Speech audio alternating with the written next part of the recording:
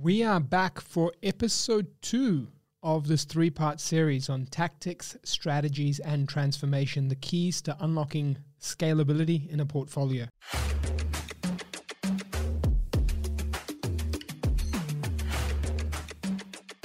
I didn't mention the keys to unlocking scalability in the portfolio in the first episode, which means I've just stumbled upon a very cool tagline for this 3-part series and hope you enjoy it. And mainly, of course, you get the outcome of it, right? But the main thing here is strategy. I wanted to start off by defining what that is in this part 2. A plan of action designed to achieve a long-term or overall aim. The main thing I get out of this is a plan of action, then the second part, achieving, and the third part, long-term aim. So let's just break that down to property. So the main thing is plan of action, so the decisions you're going to take along the way, which is a combination of all that first part, which you said is all the tactics coming together as part of a plan. The second part is to achieve. It better freaking work, right? So it has to achieve something. And then the third part is long-term overall aim. So if we now touch that into property, the long-term aim might be 100K passive income. The achieving it is actually hitting 100K, not 50, 60, or 70. And then a plan of action is how you get there. So can you see how the common uses of strategy that you often hear, which is P&I or interest only, what's your strategy? Is that really a strategy or is that a tactic? Which is why in that first part, I wanted to separate it, because P&I or interest only is not your plan to then achieve 100K to then get to your long-term outcome. That doesn't make sense. That's a tactic. So what is the plan is, for example, the plan might be having 3 buy and hold residentials that become debt-free in 10 years to then achieve a passive income of 100K. So that's the plan of action designed to achieve a long-term strategy. And so I think we often overcomplicate strategy is kind of where I'm getting to in this particular part. Strategies really need to be focused in on that simplification of your plan and then looking at it actually achieving it and then looking at that long term. Now I'm going to keep referencing this a few times and breaking this down just so we can simplify where we're going to with strategy. And so when it comes to strategy, these are some pivotal points you should consider. Number 1 is if you're buying property, what type? Residential or commercial? Number 2 is if you're buying property, what's the pathway you're going to take on buying property? For example, the strategy might be renovating property as a pathway there, or another strategy might be developing property as a pathway there. But then you need to give this some frequency. Renovating 4 properties purchased over the next 5 years, held for the next 15, and debt-free on the 16th. So this is starting to get clear. Now, when you look at strategy, your strategy then starts to break down even further from the quantity of properties, the timeline of hold, to the types of properties you buy, resi commercial as an example. But then you might even go to the type of ways you buy it.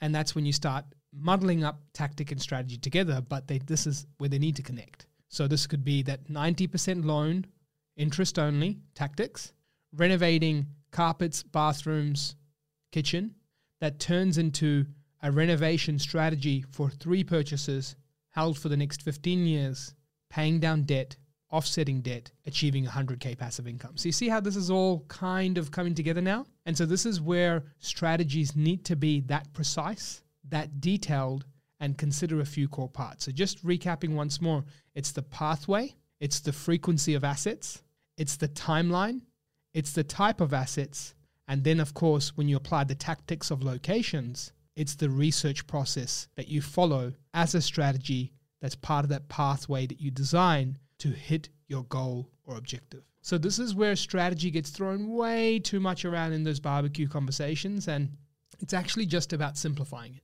And so if you can take those notes down of the specifics and really design a strategy, you start to get this into motion. And then if you take that one step back and start applying tactics, is the examples given here. So as you're defining the strategy, here's what's not to do.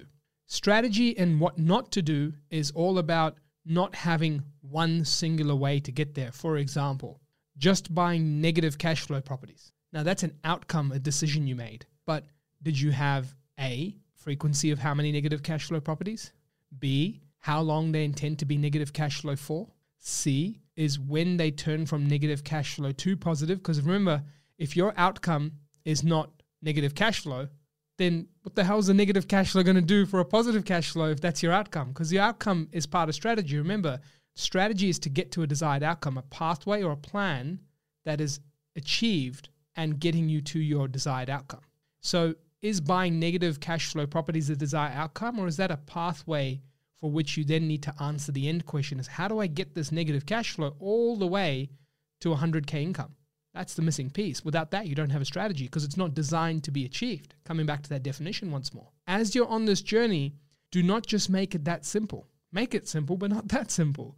Where buying negative cash flow properties for tax benefits is your strategy. That's not a strategy. That is an outcome. Now you got to take the overarching outcome. Is your outcome to just save on tax? Because that would therefore mean you're buying property forever. You're working forever because you're just saving tax. Because remember, tax doesn't get saved unless you have an income to pay some tax on. And if therefore it means you're having an income to pay tax on, it means you're working. And if it means you're forever working, then your goal isn't passive income, is it? Oh no, but Arjun, hold on a minute. My goal is passive income. Okay, now we're getting somewhere. Let's get clear on the goals. So your goal is passive income. How much is that passive income? By when? Great, 100K, by 55. All right, that's the first step. Then, have you mapped out how long you have left? How many assets you're going to purchase? How many assets you're going to purchase by when? And at what price points and market approaches in terms of researching those markets will you buy those properties with? And then will you be renovating, buying and holding, subdividing? Will you be selling anything? How much will you be saving? How much buffers you'll have? And then you go into tactics. Now, if you're looking for a refresher on tactics, jump to the episode before this one. It's a 3-part series. This is part 2. So guess what number tactics is? It's part 1.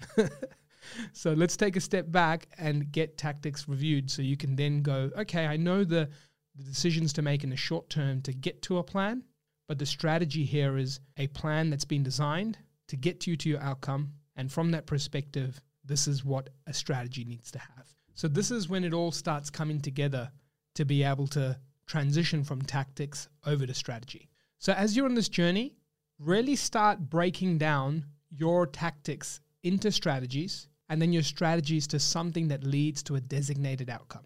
And if you're not going to be able to break it down into that outcome, then you're not yet developing a strategy. And so as you take all the pieces to the puzzle together and you transition over to episode 3, which is all about the transformation that you need to make. I said that word really slow. Transformation you need to make. Is that more impactful? If you're tuning in and this is more impactful, obviously leave me a note and say, hey, Arjun, very transformative. But if it wasn't, then that's just me giving it a crack to sound more impactful, but not really doing it. But now transformation is the next part of this 3-part series, which is all going to be turning your micro decisions into a plan. And then with that plan to get to your outcome, you've made big dial shifters, transformative shifts to be able to fast track it, make it bigger than what you initially thought. The 100K becomes 200, becomes 300, or you select certain decisions that just push you way further. And this is where the whole concept of property investing was leverage decisions, right? Because one could just go and invest in other asset classes if they don't want that leverage upside. And so transformation is how do you leverage certain key activities to play in the areas that make the biggest moves on your journey. And so in episode 2, if you want to take a very quick summary here just to see what we've gone through, strategy was the key part here. And the main thing was not loosely coming up with a strategy. It was actually having a strategy that considers frequency of assets, the way you buy them, how you've designed to get to your outcome, what is that outcome, how long it'll take, and start to incorporate what I call a property plan or even a portfolio plan. And then if you move back to episode 1, it's the tactics within that plan. I'm going to see you on episode 3, which is all about the transformations and how we can actually now move the biggest dials in shifting your portfolio to new heights and in turn your goals.